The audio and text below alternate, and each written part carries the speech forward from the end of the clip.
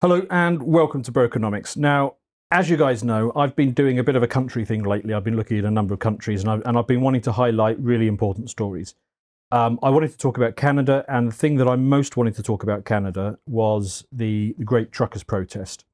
Now, this for me was an absolutely inspirational moment. I think it was what shook us out of the COVID pandemic. It really realigned my thinking on a lot of things, because before that, I was never really a regime guy, but maybe I gave more credence to view that there was a lot more cock-up than conspiracy going on.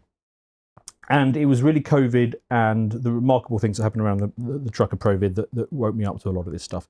So I knew that I definitely wanted to talk about it on this channel, and I knew the guy that I wanted to reach out to. It was a guy who wrote this book, Ben J Dichter. So I reached out to him on Twitter and said, you know, is there any chance that we can arrange an interview? We can do this remotely. And he not only said yes, but he jumped on a plane. And here he is. Ben, thanks for coming in. My pleasure. Really appreciate you flying all the way out here to talk about this. I think that the truckers' protest was, you know, one of the most impactful political moments of my lifetime, certainly. I think it really dug us out of something. So I'm so excited to talk about this. But when we got talking, there's a whole other layer to this. Oh, there's many, many layers. Yes. But I'll tell you, firstly, it's an honor for me to be invited to England. This is my second time being here. And what better place to discuss what I think is one of the great achievements of freedom and protest than in the country that gave birth to the Magna Carta. I think there's something important, an important lesson for people all over the world who tend to rewrite history, and that we can engage in this episode to try to reset things and get life pushed a little bit back towards rationalism. If that makes sense. That is essential. Thank you. As we got into this, obviously we started pulling away the layers of the onion on this one. Yes. And I started to realize, oh my God, how are we going to explain all of this? It's a mini series. Yeah, it's deep. But we got you for a short amount of time. So how about this? How about we chunk this one up into two parts? All right. So what we're going to do is we talk about the mainstream story. Okay. This is probably the version that's probably going to end up in the history books. It's the story that the people who were following it at the time were familiar with. We talk about that. And we try and keep that reasonably compressed. And then we're going to go on to talk about the absolutely fascinating bit, which is essentially the short version, if I've got this right, is that the regime, the uniparty, whatever you want to call it, the establishment players, they first try to stop you, and when they realised that they couldn't, they subverted. And the tentacles went into this one on a deep level. And that's still playing out today, and there are court cases and inquiries that are still playing that out. So I think that's how we're going to come at it. So let's start with the version that we're all going to read about in our history books, most of which is true. It just doesn't tell the whole story. So let's go back to where we were in late 2021. Well, Canada had become a dystopian nightmare.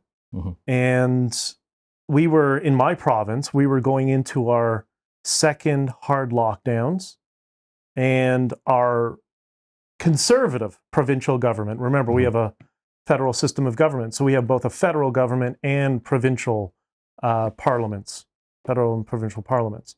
So our provincial parliament, which was run by the Conservatives, was starting to contemplate vaccine passports for going to the supermarket and going to restaurants. We had ArriveCan, which was the digital tracking app that was required by Canadian citizens to re-enter their country.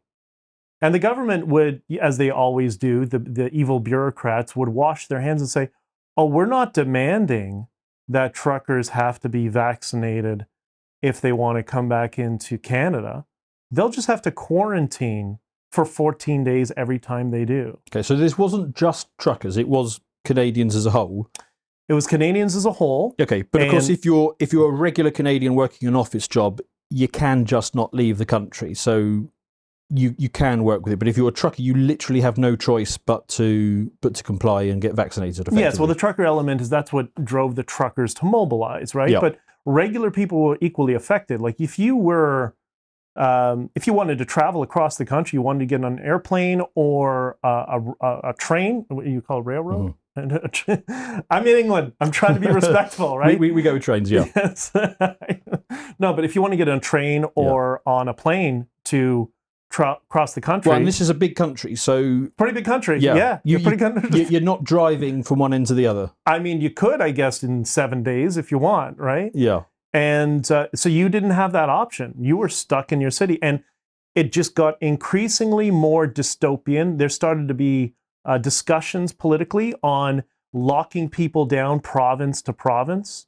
It was really quite concerning, the amount of authoritarian creep that people were willing to accept. And it's just another example of behavioral nudge theory gone amok.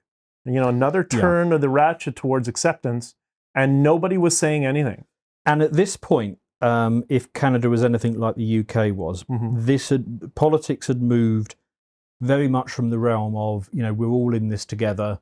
How do we achieve common goals? It had moved very much into the friend-enemy dynamic, which was we are the good guys, we in government, and the people who've been vaccinated. And the bad guys are the people who haven't been vaccinated. They are the enemy. They're stopping us. They're the ones who are responsible for us all being locked down. It's got nothing to do with the fact that the government and the security apparatus is enforcing this. No, it's all the unvaccinated people. They are basically evil at this point. Well, there was a point where Justin Trudeau, I call him Prime Minister Blackface, as a lot of other people do as well, started, message testing or just stupidity and not using his brain, just theorizing, how are we going to tolerate these people who are not vaccinated? How are we going to tolerate them? And, it's really frustrating coming from my background. I have, when Justin Trudeau was calling us neo-Nazis, I responded in one of my interviews that, unfortunately, unlike Prime Minister Blackface, I still have ancestors buried in mass graves in Europe because of people with his kind of rhetoric. And it's shocking the number of people who have not learned the lessons of history, and in this particular case, World War II, that the activists always obsess over. That lesson of, that was the government that killed people. Yeah, I mean, that is a whole issue there. That and we've had this a lot in the UK. Any slight allusion to any suggestion that you can learn any lesson from history and the Second World War and the Holocaust is immediately shut down as anti-Semitic. That's right. Because basically the view is that the Holocaust is an event that took place over a year or so, with no build-up. It just came out of the blue. Actually, actually, it was a process of depending on where you start it was at least a 14-year period of ratcheting it up, and it started with the divisive language of singling out a different population, blaming them for all the ills. That's right. And it led somewhere. And the point that a number of us tried to make at the time is, we haven't arrived at the same end point, but we're on the same beginning point. We're on the same process of this. It's the exact same trajectory. Yeah. So it was a really uncomfortable. I mean, UK was never as bad as Canada, from what I can tell. Certainly wasn't as bad as Australia, but we were still on this slow march. Yeah. And I think the public's patience was, and the public was initially supportive for a lot of this stuff, but it had clearly crossed a line, and it had clearly gone into government overreach. And something was going to give. We kind of knew that something was going to give somewhere around the world, and it gave in Canada. What actually happened to start this thing off? Well, one of the things I keep getting asked frequently by my American supporters, friends, and whatnot, is they say, why did it start in Canada? There's like a degree of envy because, they're the freedom fighters. Because we think Canadians is pretty docile. We are. But like I said on stage during the convoy at one point, Canadians are quite passive until you get in the hockey ring. And that's what the politicians did. They stepped in the hockey ring with us. The unique difference between Canada and the US is, I mean, for us, many of us, we now have such a great respect, much greater respect for their constitution and states' rights. Because in our case, because we're so top heavy and the federal government has so much power, if you were in Ottawa, if you're in Ontario, it doesn't matter where you went in the country, you had the same regulations. So if you're in the US, you're in New York, okay, what can you do? What everybody did, they went to Florida or they went to Texas or Mississippi, went to other states where the regulations were completely different. We didn't have an escape. There was nothing we can do. And it only got worse and worse. And in one case, in the case of Quebec, that provincial government took upon it themselves to introduce regulations that locked people in their homes unless you wanted to take your dog for a walk. That was the only reason you could leave your house. Get groceries, I think it was once a week, and take the dog for a walk. And people just went along with it.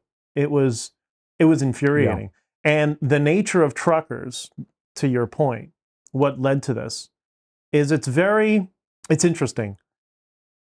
It's like the modern world of the Wild West.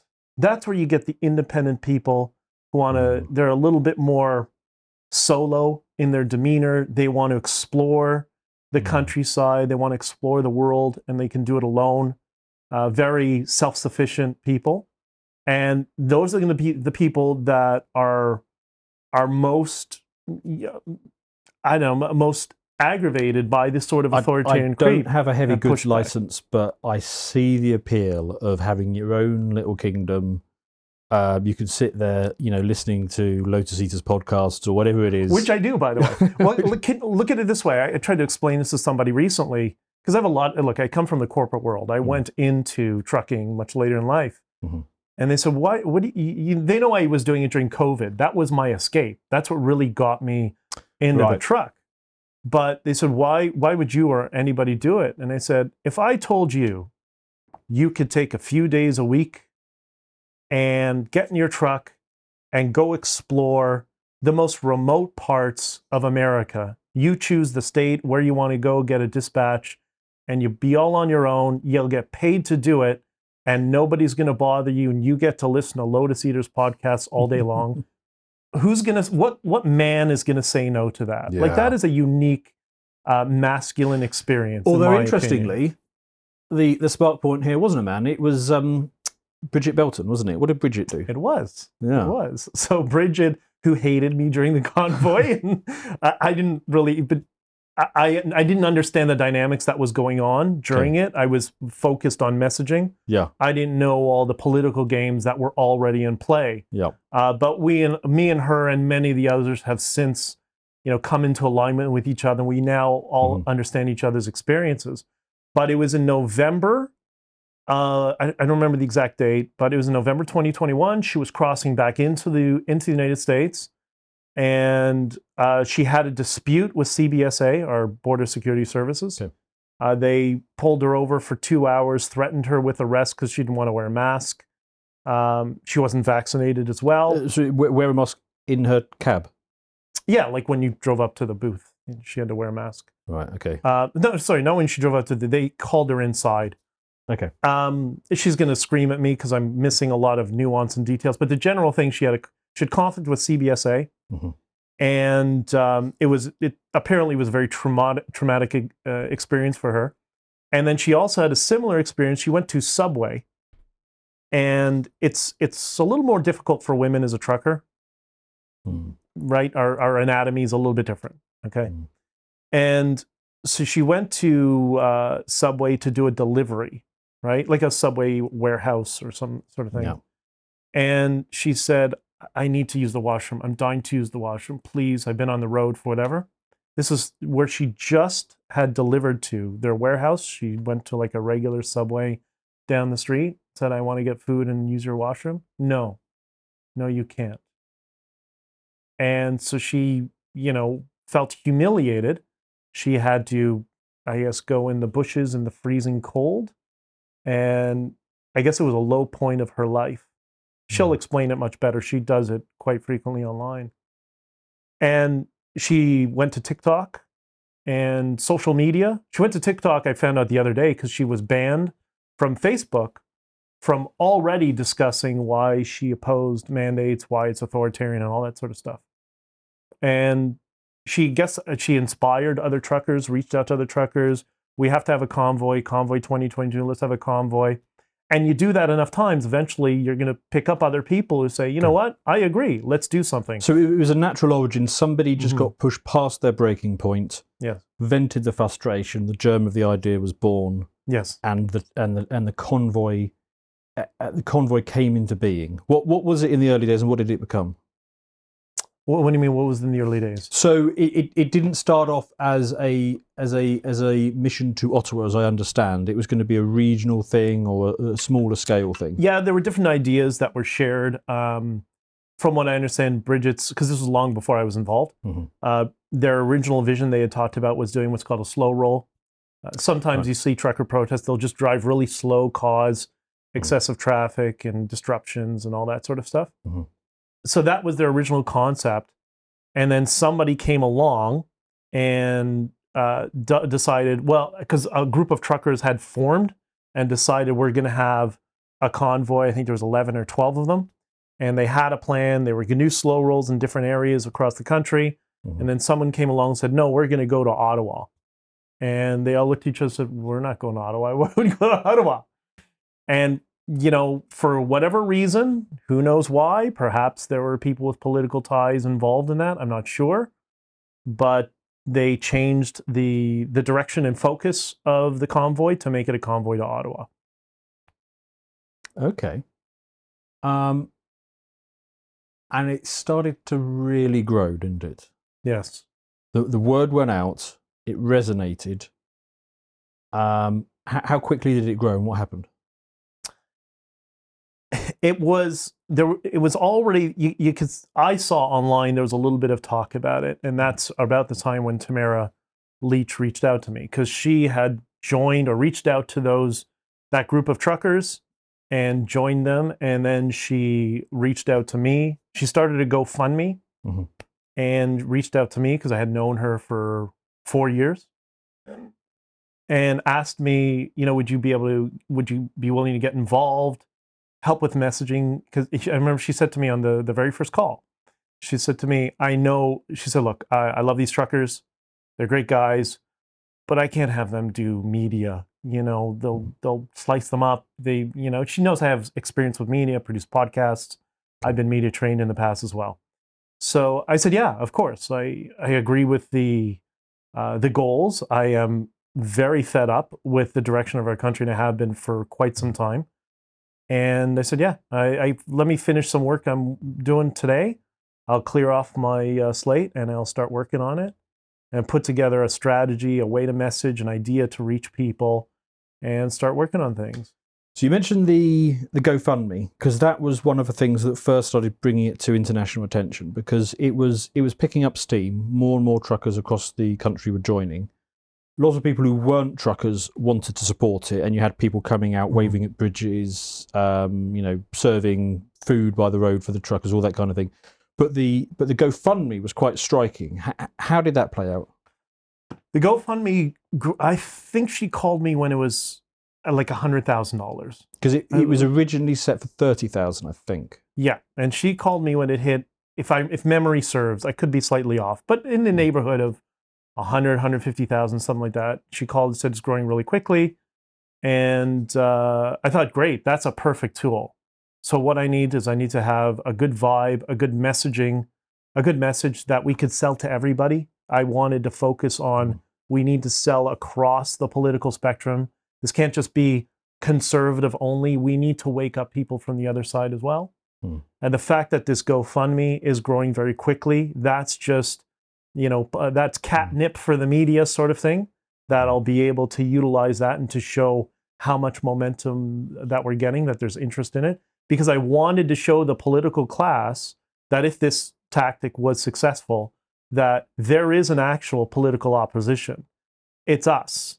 It's not the scripted opposition that we're being spoon-fed. What was the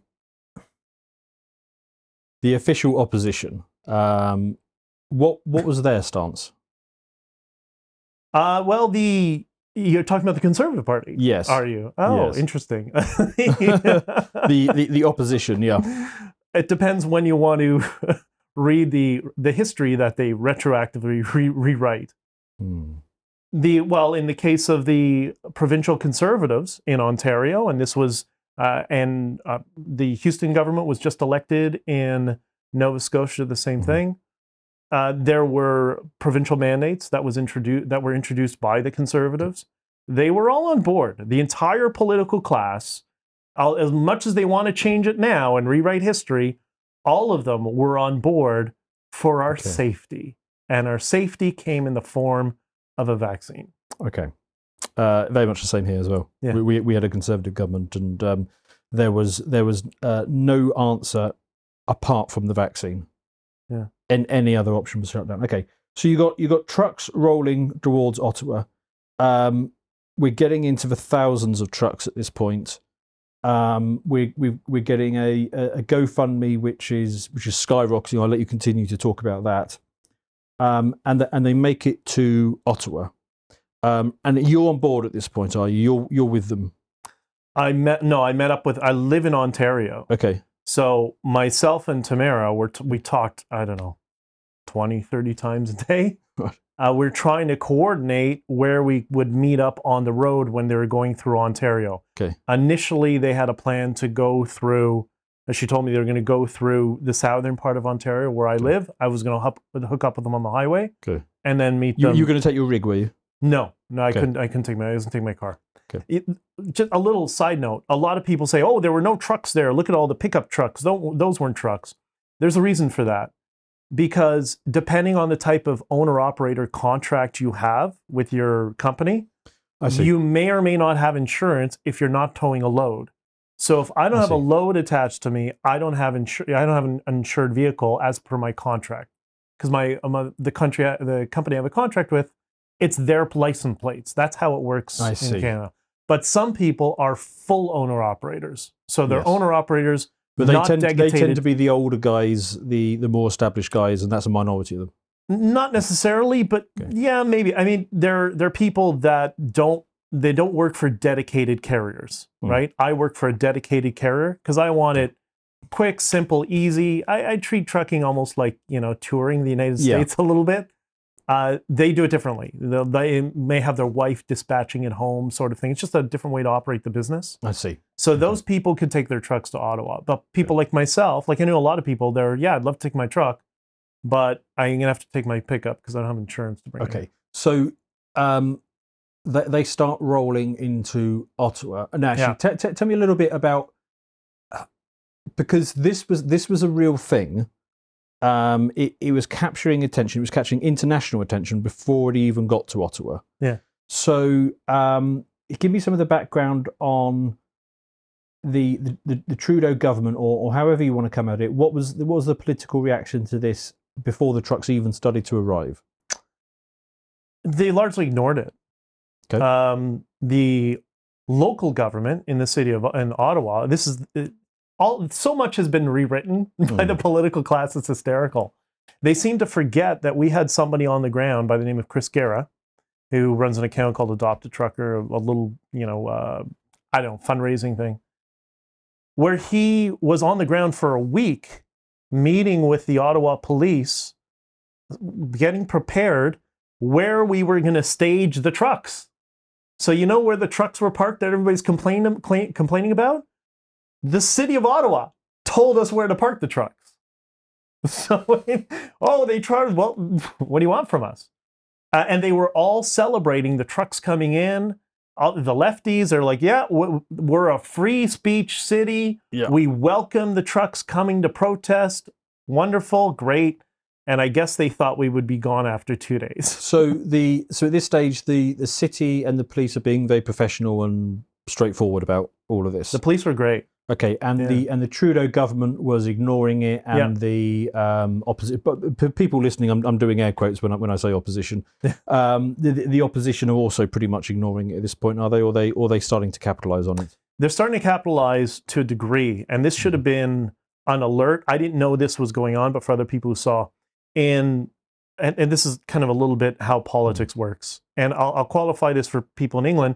I was a Conservative Party candidate in 2015 for that party, running against Trudeau. I'm not a political hawk. I tried politics to try to make a difference, and learned how corrupt this whole system is. Okay, but the political, how to describe this the best? When when we heard that MP Zimmerman in BC and the former leader Andrew Scheer were waving at the trucks on the side of the highway in their jurisdictions, that should have been a red flag. No member of parliament, this is a tip on politics, no member of parliament will ever go near any sort of protest like that if they don't think they have it under control. If they don't think they have somebody in the party that's either leading it, influencing it, involved in it in some way, shape, or form. These are things that we learned after the fact. Okay, so we're not getting too much into the second part of this now, because we're still going for the straight bit now. But at this early stage, all it really was a group of committed truckers who had been pushed too far, and Tamara, who had come along and joined to provide help. That was the only sort of level of leadership that existed at all at this point. No, I don't know that that's fair, because there was a whole series of road captains, people who are leading each province. I see. So there was a very quick ad hoc infrastructure put up, very loose. But okay, you're in charge of Quebec, you're in charge of BC. Just tell us anything you guys need. There was supposed to be roadmaps that were supposed to be shared. They weren't for whatever reason, I don't know. But everybody did what they could in a short period of time to get people together. And you know what? It worked really well. People really supported each other. They formed a lot of friendships on the way. And you saw some of the most majestic photos and, aerial drone shots of what was the longest convoy in human history that exceeded at least 70 miles long. And I heard as much as 100 miles long of trucks. So it's been a very long time since I watched any legacy media, but I watch alt media. Good man. And this was getting very well covered. And I remember those drone shots. I remember huge convoys, stretching long. And this is from a drone as well. So you're seeing almost to the horizon. You're seeing huge convoys of trucks. You're seeing people waving from bridges. You're seeing children being lifted up to give paintings that they've done of the trucks to the truckers. It has really captured people. And even though I don't watch legacy media, I think was it being picked up at all at this point by? No. They largely tried to ignore it. This for me was the biggest story of the year at that point. But okay, fine. I don't watch legacy media, so I'm out of the loop on that. Yeah. What happens when it gets to Ottawa? It was chaos. And it was amazing, all at the same time. The dynamic of Canada, Canadians will understand this, and I'll try to explain it to people in a context that the Brits will understand. We have a very similar relationship, at least we perceived to have a similar relationship as England and France does. We have Quebec, and we have Western Canada. And the love affair we perceived is the exact same parallels France and England as Quebec and not sure Alberta. I describe England and France as having a love affair. That's exactly my point. Yes. That's exactly my point. However, when I arrived there, it was crazy. Firstly, there were so many trucks, so many. It was unbelievable. I'll get to that in a second. But when I arrived in Ottawa and went down to Parliament Hill, the government had already started trying to make our lives difficult. They started blocking certain bridges coming into Ottawa. They weren't fully obstructioning, but they were kind of, we're here for truckers to protest, but we're not going to make their life easy. Okay, fine. To watch the full video, please become a premium member at lotusheaters.com.